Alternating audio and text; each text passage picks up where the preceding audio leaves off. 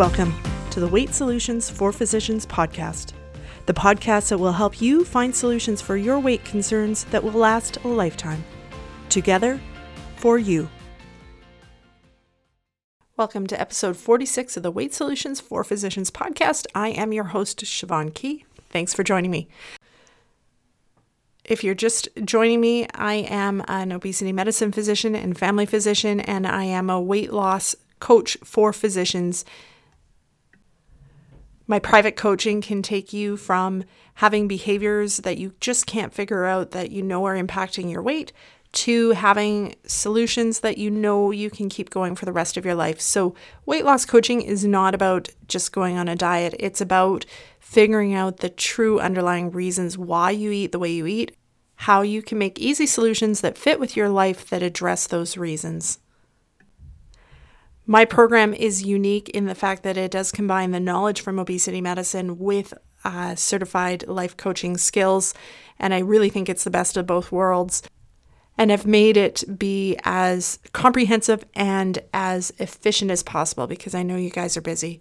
If you are interested in learning more about coaching, you can sign up for a free introductory session. Go to my website, weightssolutionsforphysicians.ca, click on the Work With Me tab, and you can book your free session there. There's no obligation, and we just sit down and chat about what things you need and how I would best be able to help you. Looking forward to talking to you. Okay, so along those lines, today's guest is Sunny Smith. Sunny is a physician in California, and she is a life coach for physicians. She's also the host of Empowering Women Physicians podcast, and she is a medical educator. She is a clinical professor in family medicine and public health at the University of California, San Diego. Recently, there's been a lot of research, randomized controlled trials, looking at the power of life coaching for physicians and the impact it has on their lives and job satisfaction.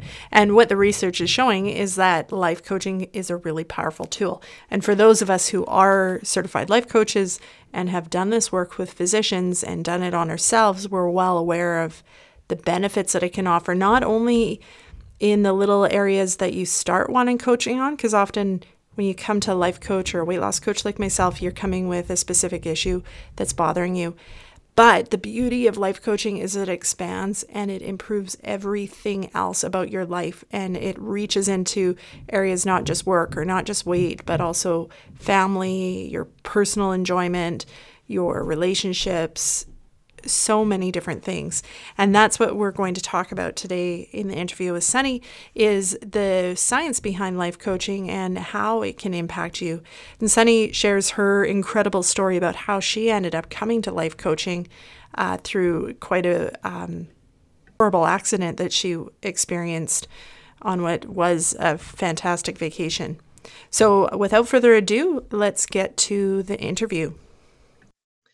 All right. Welcome to the show, Sunny. Thank you so much for joining me. Thank you for having me. So what I would like to do is if you could just start by letting us know how you ended up being a physician life coach. Okay. I am happy to talk about that. So my path would be probably in a way have some similarities to other physicians who are coaches in that we stumbled on coaching, found it incredibly powerful, transformational in our own lives, and we're so compelled that we decided we wanted to do it ourselves. So that's like the common theme I find amongst all the women physician life coaches that I know.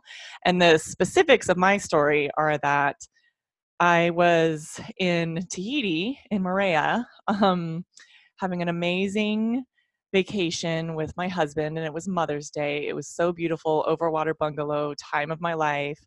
And we were set to go to the next island. So my husband had asked, would you like to go up the mountain? And I was like, I don't know. I'm kind of happy in this overwater bungalow. It's so beautiful.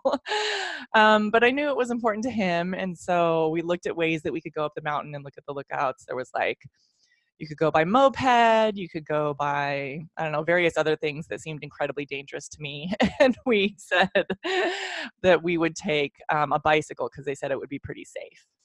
So the ladies, I said, are you sure it's safe? And she said, the only thing is like, look out for dogs on the side of the road. So I thought, no big deal. So anyway, you can tell the story must be going somewhere. So I was going down the mountain and I fell off the bike. I was like right at the bottom. I got all the way up, coming all the way down. My chain had been having trouble and I stopped a couple of times and I kept saying, I think I'm going to fall, but we couldn't really figure out exactly what was going on. So I fell over the handlebars, broke my arms, broke my face, Oh, geez. had a concussion, was knocked out, had to be Ugh. brought back to the US.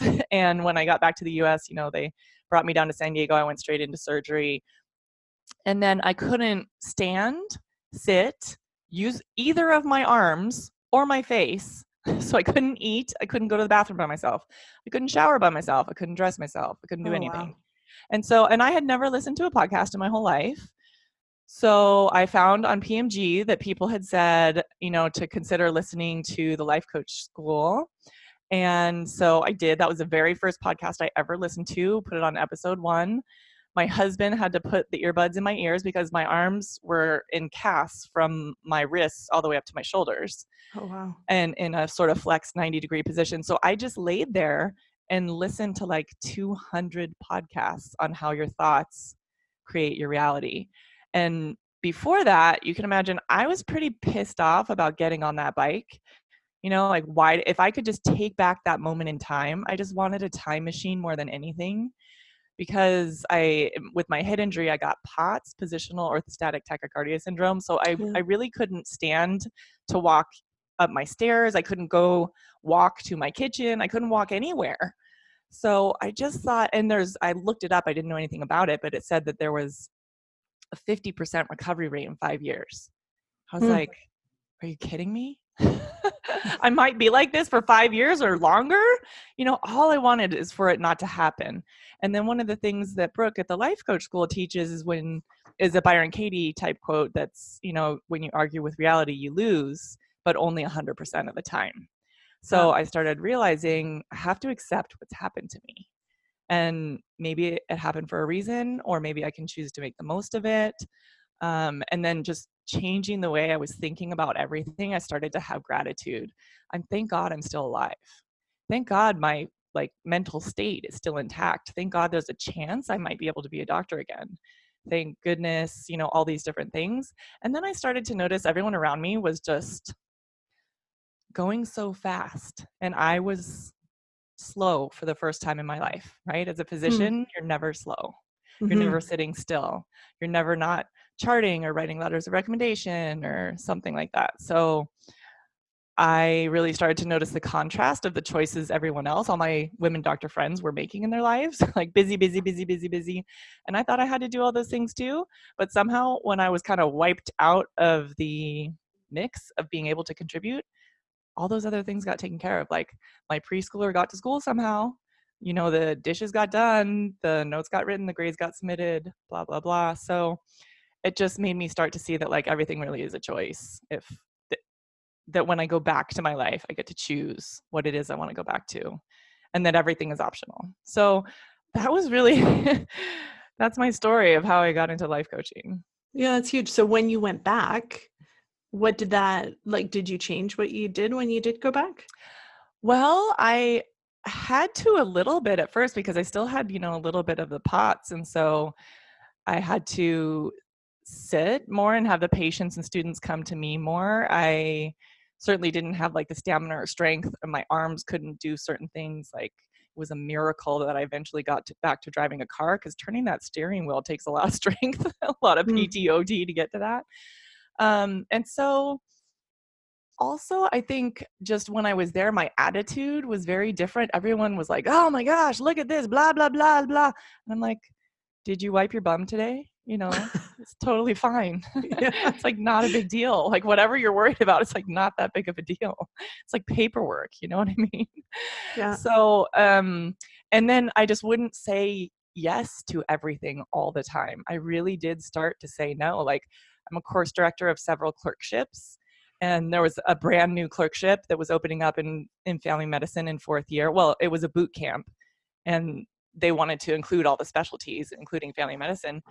And I was like, yeah, no, I'm not taking on another clerkship. And it never would have occurred to me ever to say that I wouldn't do that, because that's what I do. Like, I'm the family medicine faculty advisor at my university. Of course I run the clerkships that are in family medicine. Of course I would contribute, but I just realize all the things I have to give up every time I say yes to something. It's a lot of no's to myself, to my husband, to my family. So I started practicing all these no's and kind of paring back to like what's essential. And it's still, let me just say, a huge need that I need to work on, just like all women physicians, right? We like have way too much on our plate. So even if you take half of what's on your plate off, you're still probably going to be overwhelmed. So it's still a constant battle of all the things, like what can I get rid of? What can I get rid of? But that's really one of the main lessons and something that's really helpful for me. Which, so it's really interesting. So before your accident, before that trip to Tahiti, were you feeling that you were burnt out or overwhelmed in any way? Totally overwhelmed. Totally overwhelmed, drowning all the time, like most of us feel, right? Like, yeah, there just aren't enough hours in the day. I actually just got back from this conference, the American Conference for Physician Health, put on by the AMA, Mayo, and Stanford. And one of the speakers, they kind of summarized all of the data that there exists about physicians, physician wellness, students, trainees, and our wellness. And they said it's physically impossible to read the amount of reading that a medical student is assigned. There just aren't enough minutes or hours in the day to do your coursework and do all the reading.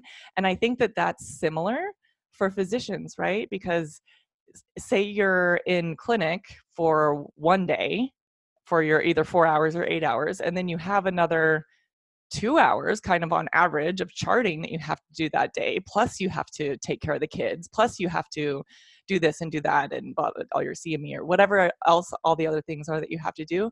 It's kind of physically impossible with all the things that we've agreed to do, or that society expects us to do, or that the medical culture expects us to do, and sleep out 8 hours a day and, do all the things we're expected to do. So we have to be very purposeful to not be overwhelmed and start drowning. And we really do have choices, because we could fall off the planet tomorrow and the world would go on.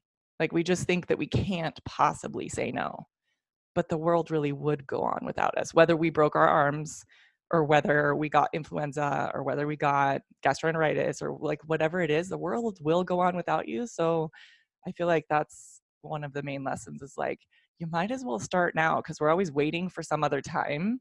It's like the arrival fallacy, right? Like, I'll be happy when there will be time when. Like, for me, it was when my kid's out of preschool, or when this course is over, or when the summer comes, or when there's always something. But it's like, no, it's really your main control for happiness, joy, everything is now. So we really kind of have to start now. And you get keenly aware of that whenever there's a crisis in your life, right? Like if a family member is sick, a family member dies, you get this keen sense of awareness of time and the preciousness of time. And then it kind of starts to fade a little bit and we forget. And even so for me, because my accident was a couple years ago, I do find myself going back to that way too many yeses, overwhelmed, drowning type of feeling. But I'm always like trying to bring myself back, like remember. So anyway. It's a constant process, isn't it? I was just going to add something to like your idea of the world goes on without you. I think the other piece that I often talk to people about is if you give so much that you drive yourself into the ground and you make yourself sick, or your marriage falls apart, or, all the negative consequences that can happen, nobody will turn around and thank you for doing that. Right? Yes. Like there's no societal recognition that you've given this huge sacrifice to the field of medicine or the meetings or, whatever they are. The only person that recognizes the sacrifice is you. Yeah, I was recently at a conference where they showed it as sort of your cell phone battery, and you get this warning where it's at like 20%. Okay, look out. Okay, now it's at 10%. Now you're really in trouble. And it's kind of a metaphor for my life, because I'm very often functioning with like 1 or 2 or 3% on my phone. And I'll just text my husband like, okay, I'm going down. The phone's going down. You can't reach me. Like, don't even try. But I feel like that represents so much the woman physician life, right? Because it's like, I don't even have time to find a plug. Like, where is my plug to recharge? If I can't even do it from my phone, which in this day and age is like essential to function. I can't even get into my EHR if I don't have my phone because it's a Duo login. Yeah. And so if I don't have time to find that to plug, like that's the equivalent of what we're all doing to ourselves. We're all functioning on that low power mode, 10%, like in the red. And there's no reason for that. And so let's talk about what the impacts of always functioning on that low power mode are. Well, I mean, I think the battery gets hot and it starts to get ready to explode. I mean, my old phone actually like came into two pieces. And that's what made me, this is so, the analogy I haven't really thought about before we were talking, but it physically separated into two pieces, which is kind of what my body did too. Yeah. And then I had to stop because once it's fully broken, my phone, I had to stop everything that I was doing and go get another one because I couldn't work. Like I really couldn't work. But so it's like, what does it take? How long are you going to function in that red? And how long does it take before you stop and think, okay, I really do have to recharge? And it's just like, there was a nice recent article about systole and diastole, and you really can't have systole without enough space for diastole. Otherwise it's not full. And then at this conference that I was just at, Colin West, who's one of the leading researchers in physician wellness and burnout, gave an analogy in the final closing keynote speech where he talked about sarcomeres and like the Starling curve. And it's like, okay, well, if your little sarcomeres if they're fully overlapped, you don't contract well. If they're like ideally separated, then they contract optimally. And if you separate them way too far, that's like heart failure, right? They don't contract as well. Yeah. And so he talked about the different stresses on the heart. And there's sort of like this ideal place where we can function, where we're not completely under stress, we're not overstressed, but we're just optimally serving the world and serving ourselves. And that analogy that he gave was part of this talk that was entitled something about the similarities between baseball and medicine. And it was all about how baseball people started adopting the idea of sports psychology and how you think about your sport and how you think about yourself in your sport and your potential in your sport really matters. And then they brought in kind of coaches, basically life coaches, and how that turned things around. He gave a story about Seattle, and I don't really follow sports, so but the analogy was there that he spoke for basically a whole hour about how physicians really need to do the same, like look at ourselves, look at our own personal lives, look at our profession, look at how they intertwine, look at how we interact with people, look at how we tell the story about what has already happened in our life, what's happening now, and what we see as our potential.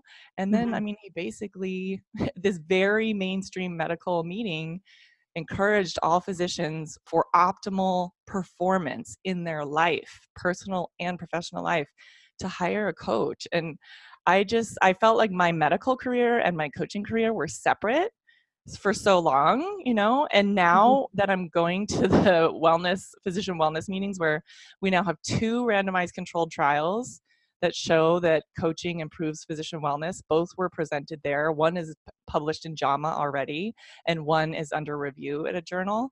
I think we're kind of on this tipping point where there's actually so many of us, because I have about 30 women physician friends who are certified coaches who went through the training that I went through, because it's meaningful to us. Our personal experience is very profound. And then now we have data that says this really works. Even if you apply it to a whole bunch of different types of people in different types of practices, with different issues, right? And even when they're more burned out than an average, it still works.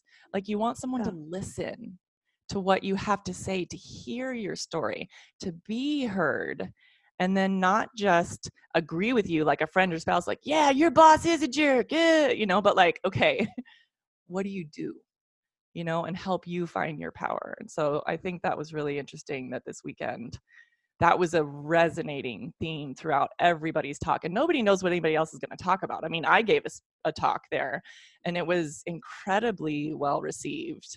And people would stop me in the hallways, and everywhere I went, were like, that was phenomenal. And I'm like, basically kind of coaching. But just talking about how the theme was really like, you know, you don't have to sacrifice yourself for others. You really don't. The culture of medicine expects so much from us. And I showed in my talk a picture of me as an intern when I was an intern before the work hour restrictions in the United States. And so we worked really long hours, and I developed status epilepticus. So I was in seizing for like 12 hours. I was in a coma for a week. I was intubated.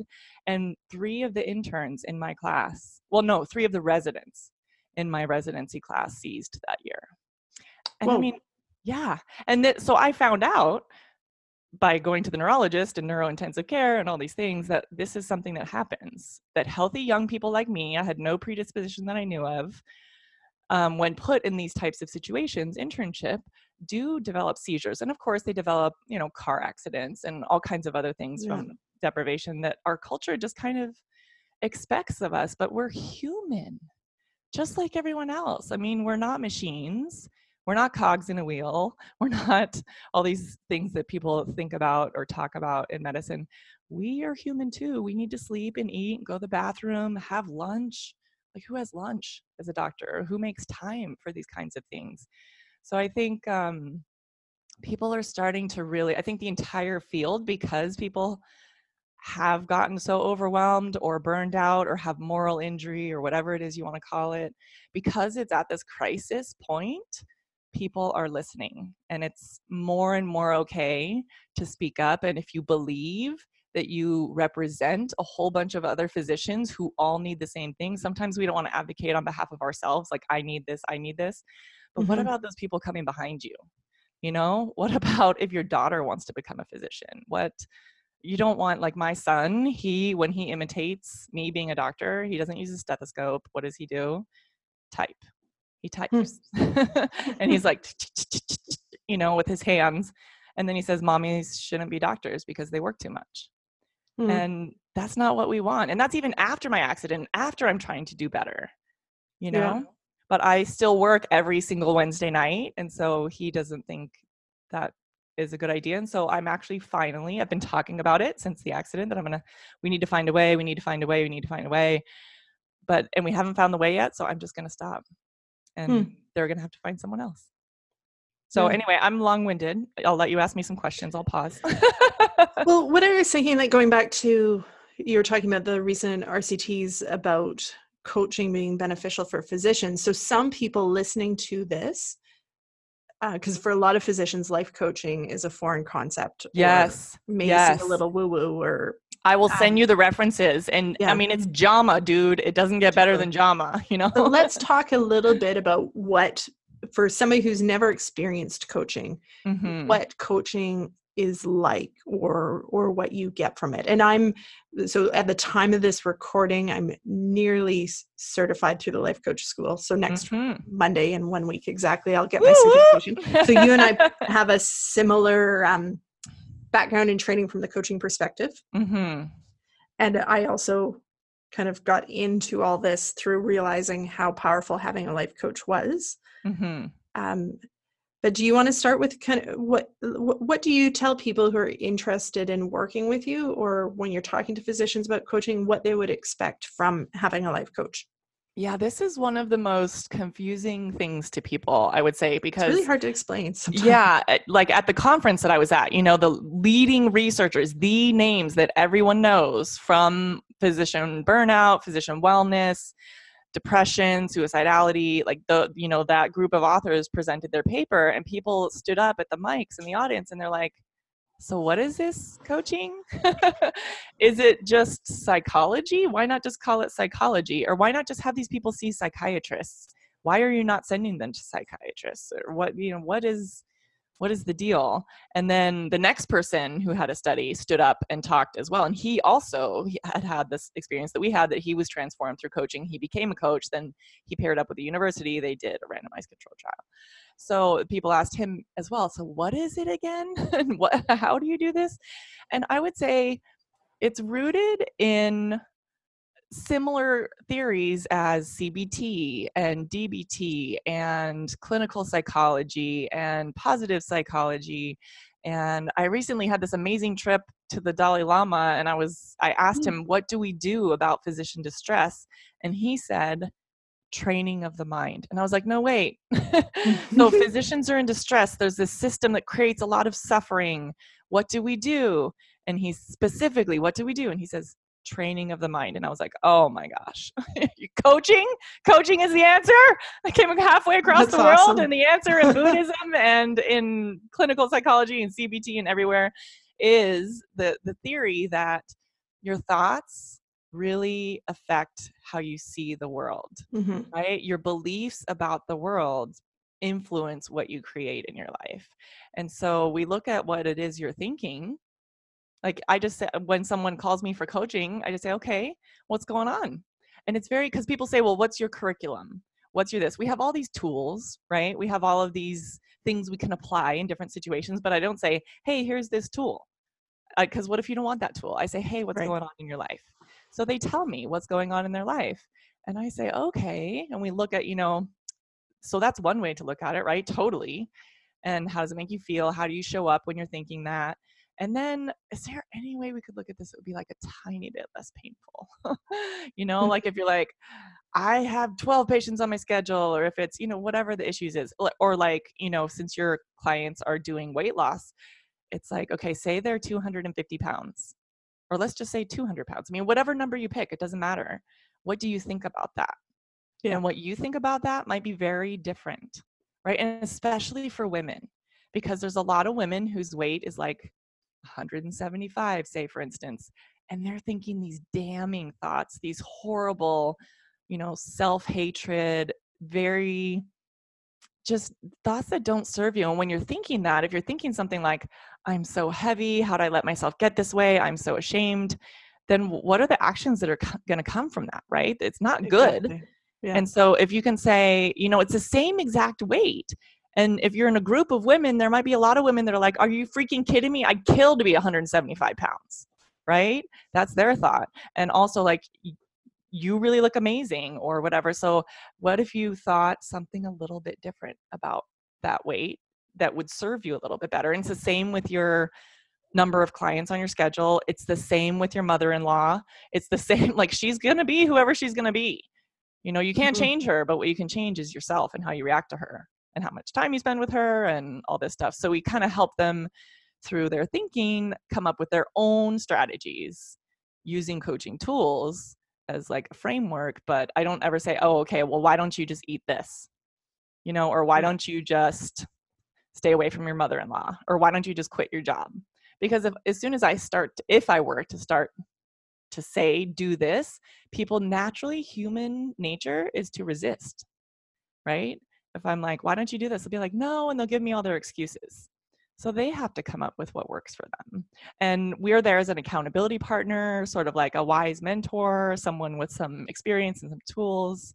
I don't know, long explanation, but that's kind of how I see it. And I think too, like we're there as like an objective mirror to their thoughts, right? Yeah. Like, and I'm sure you can speak to this too, in that if I'm working on my own thoughts and I'm doing like journaling and looking at stuff, I figure stuff out far more efficiently if I'm working with a coach who says, hey, do you see that this is what you're thinking? Or just ask me a question that then shows me that what I'm thinking is like uncovers something that I've never been able to uncover just by working through it on my own.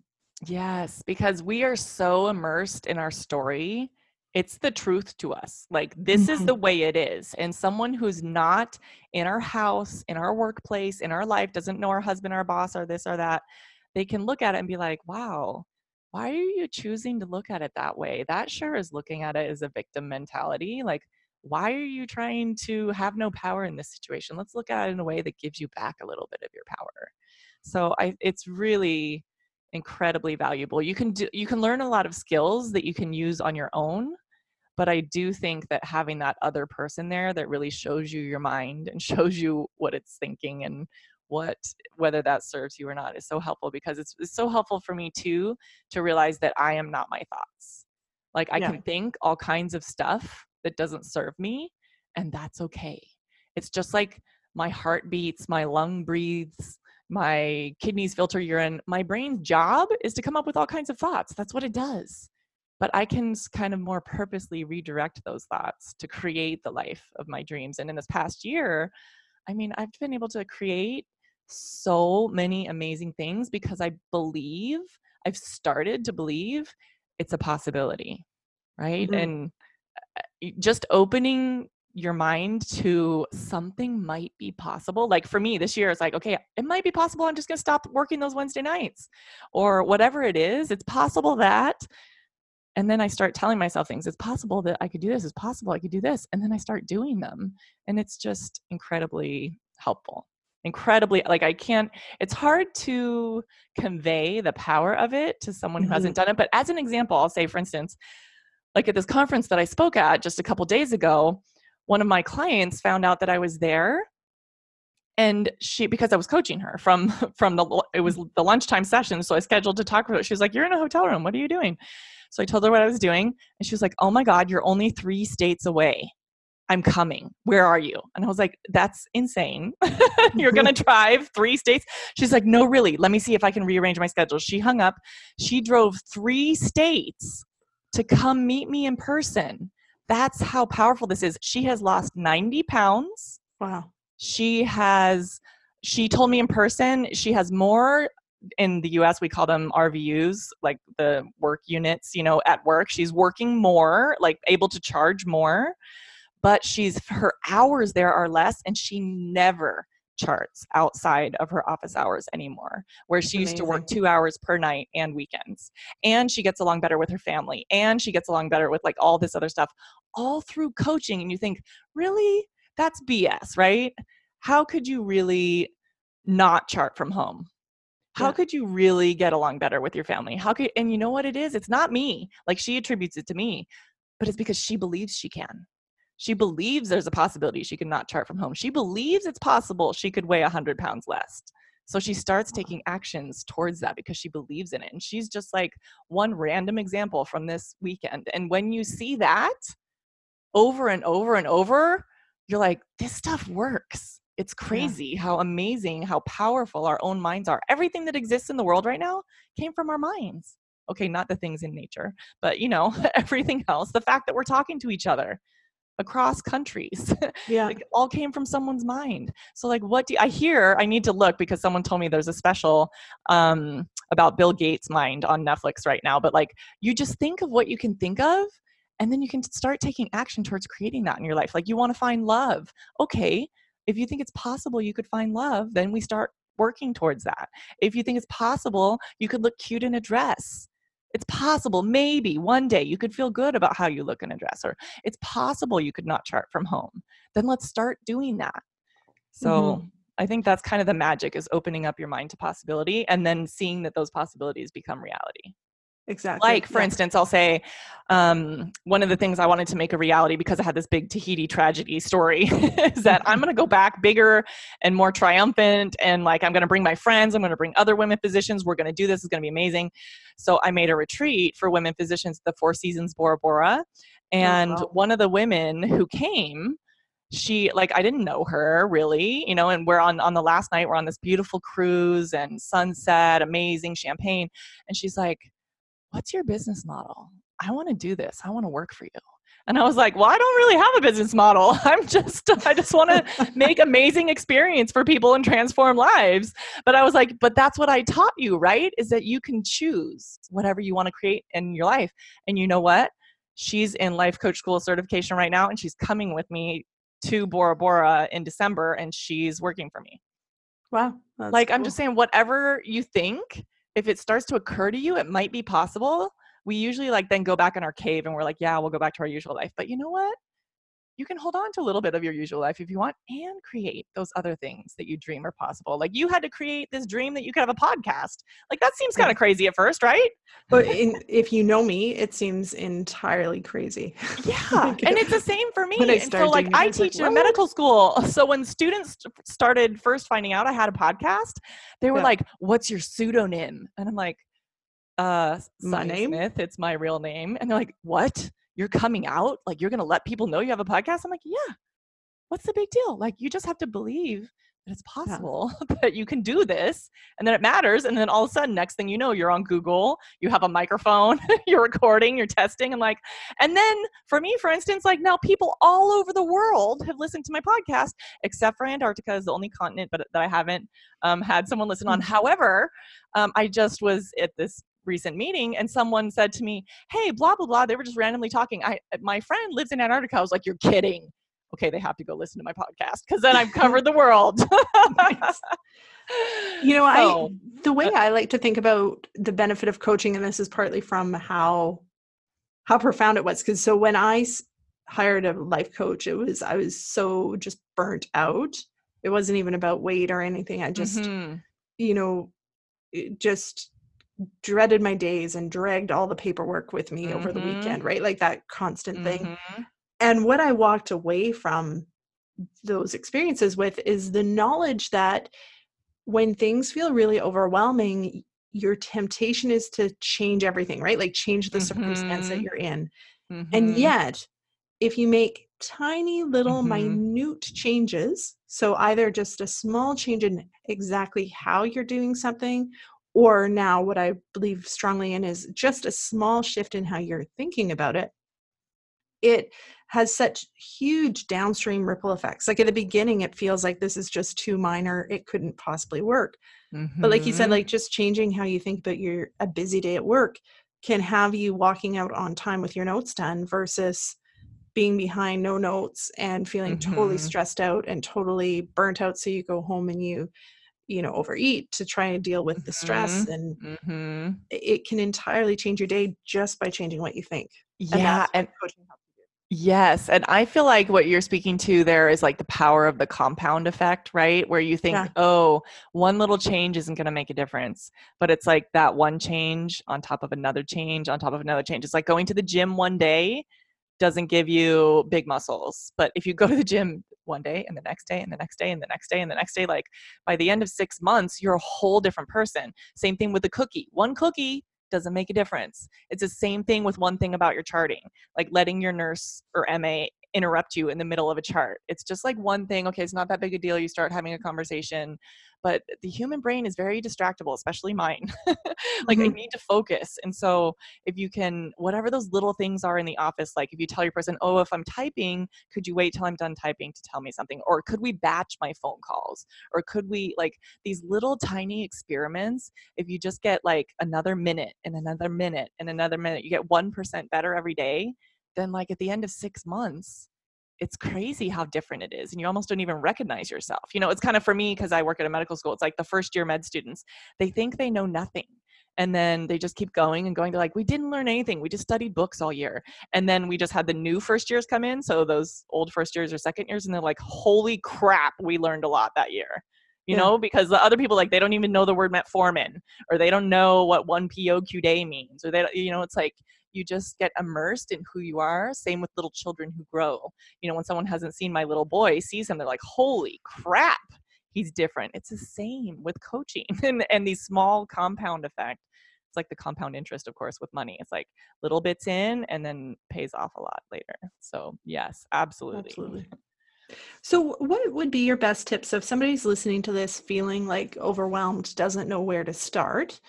What would be your best tips for where somebody should start to feel like they have a handle? This is so good. You just start by starting, right? You don't ever tell yourself, I don't know where to start. You say, what if I did know? Like, that's what fantastic. Would be the very next best step? What is one step? And I did this at the conference I was at. I was like, what is one thing you could do when you get back home to change something at your institution? One thing, just pick one.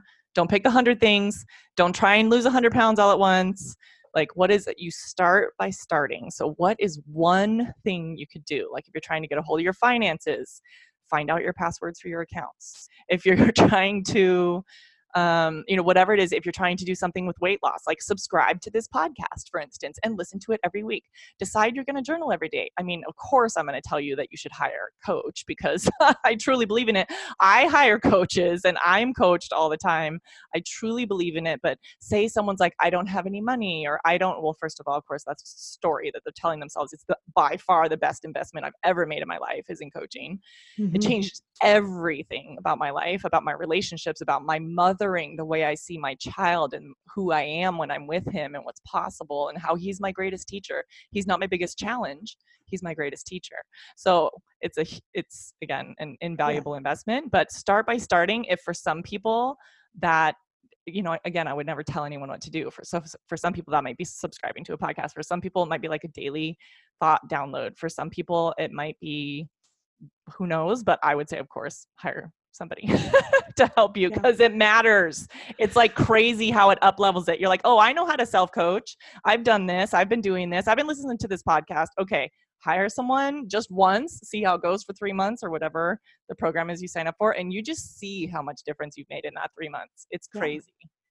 Yeah, especially I'd say like if you're at the point where you're feeling really overwhelmed and don't know where to start, that kind of confusion, overwhelm cycle that your brain gets into can just get you stuck so much. And having a coach to say, okay, well, like you said, what would you do if you knew what to do, and start kind of teasing your brain thought patterns out of that confusion and overwhelm cycle is powerful. And sometimes I'll say that it can even be helpful, like the coach can help you because you do know you're just kind of swimming in this overwhelm and drowning and feeling powerless, and it's overwhelming that way. But if you even can say like, well, what would you tell a friend? Because we all have dear friends who are women physicians, right? And if you had a dear friend who was a woman physician who was struggling with blah, blah, blah, what would you tell her? Okay, speak that kindly to yourself, right? Because we don't speak that kindly to ourselves. We're always saying these hard, horrible things. And so the coach can help you to find those words that are kinder and gentler. And it's not like you go from, oh, I'm a blob to, oh, I love myself. No, but you go to like, I'm a human and we're all human and we're all perfectly imperfect. And it's okay just the way I am. And this body serves me because without this body, I'm not in the world at all. So here I am, like just kind of going to the more neutral space. The coach helps guide you towards where you want to be. And I agree with you with your comments you made about the investment. I have not regretted the money I've spent on coaching ever. And I would argue those investments I've made over the years have probably made it so I could earn more money. Like, instead of the temptation 100%. was to like pull back from my clinical practice because I was so burnt out. Doing that coaching has allowed me to stay in and actually probably, my kids are older too, but like increase what I'm doing, but feel better about it. Yeah, I think it can allow you if you want to, because different people want different things. So if they want to stay in medicine, it can allow you to stay in medicine, and it can allow you not to leave, or it can allow you to stay in part-time instead of leaving altogether. It can allow you to ask for more money at your work, right? Because you're probably worth a lot more than you're being paid, because there is a gender pay gap. It's just real. And I know that I'm being paid less than everyone at my university, but I'm starting to have conversations about that now that I never would have had before. So I think like it really is invaluable in the ways that you see the sort of how it comes back to you. And like the person who drove across 3 states to see me, she's like, I would tell anybody here I would pay double what I paid. Like, this is the best thing I ever bought in my life. And then the other women physicians I know who have done this too, they're like, this was literally the best decision of my life. And I think because we've made a lot of good decisions to be a physician, right? We decided to study. We decided to, put ourselves through all these things. Many of us married people we truly love. We have children that we love. And for someone to say something like, this was the best decision of my life, it's really powerful. And they're not joking. It really transforms the way you see everything. I wish we could do this earlier in life. Like, I wish all children had access to the idea that like when you say like, Billy hit me, Billy made me mad. No, Billy didn't make you mad. Billy hit you, but you can walk away and you get to control how you think and feel, right? Yeah. It's not Billy's fault. It's not your boss's fault. It's not the system's fault. It's like you get to choose what you want to think and feel about stuff. So that's really powerful. Yeah. Awesome. Where can people find you? They can Google my name if they want to, Sunny Smith, but actually there's an actress named Sunny Smith who showed up in our simulated patients thing. So I'm not her. She's in IMDb of like the actresses. That's not me. And there's a skateboard shop named Sunny Smith. So that's not me either. So I guess they should go to my actual businesses. You can put Sunny Smith MD. I think I'm probably the only one of those, but Empowering Women Physicians. And that's the name of my podcast. And you can go to empoweringwomenphysicians.com too. Excellent. Yeah. Well, thank you so much for taking the time to chat today, Sunny. It was lovely to meet you and talk with you. And I hope I'll be seeing a lot more of you. And I'm sure I will be. Absolutely. Okay, we'll talk to you later. Bye. Bye. All right. I really enjoyed that opportunity to chat with Sunny. I think she's an amazing physician and life coach and has a lot of experience. Check her out at empoweringwomenphysicians.com and check out her podcast, Empowering Women Physicians Podcast, which is available on iTunes and other podcast platforms. If you have any questions or comments about the interview, please post them on the website, waitsolutionsforphysicians.ca/Dr-Smith, or send me an email at info@waitsolutionsforphysicians.ca. As always, I love hearing from you. I love to hear about what you're struggling with so I can help use it to develop new podcast episodes that most address your needs. So make sure you send me notes about what's going on with you. I also love to hear what's working for you. So it again helps me develop these episodes so that they're most helpful for you. If you're enjoying this podcast, please remember to hit subscribe on whatever platform you're listening. And if you could take the time to leave a review, I would really appreciate it. They help podcasts get found by other people that might benefit from them. And along those lines, if you could take the time to share this podcast with somebody you know who you think might enjoy it, I would, again, really appreciate that. Thank you so much for listening. I will talk to you later. Have a fantastic week. And now for a quick disclaimer. This podcast contains general education information on weight loss for physicians. I'm not providing medical advice, and listening to this podcast does not create a physician-patient relationship.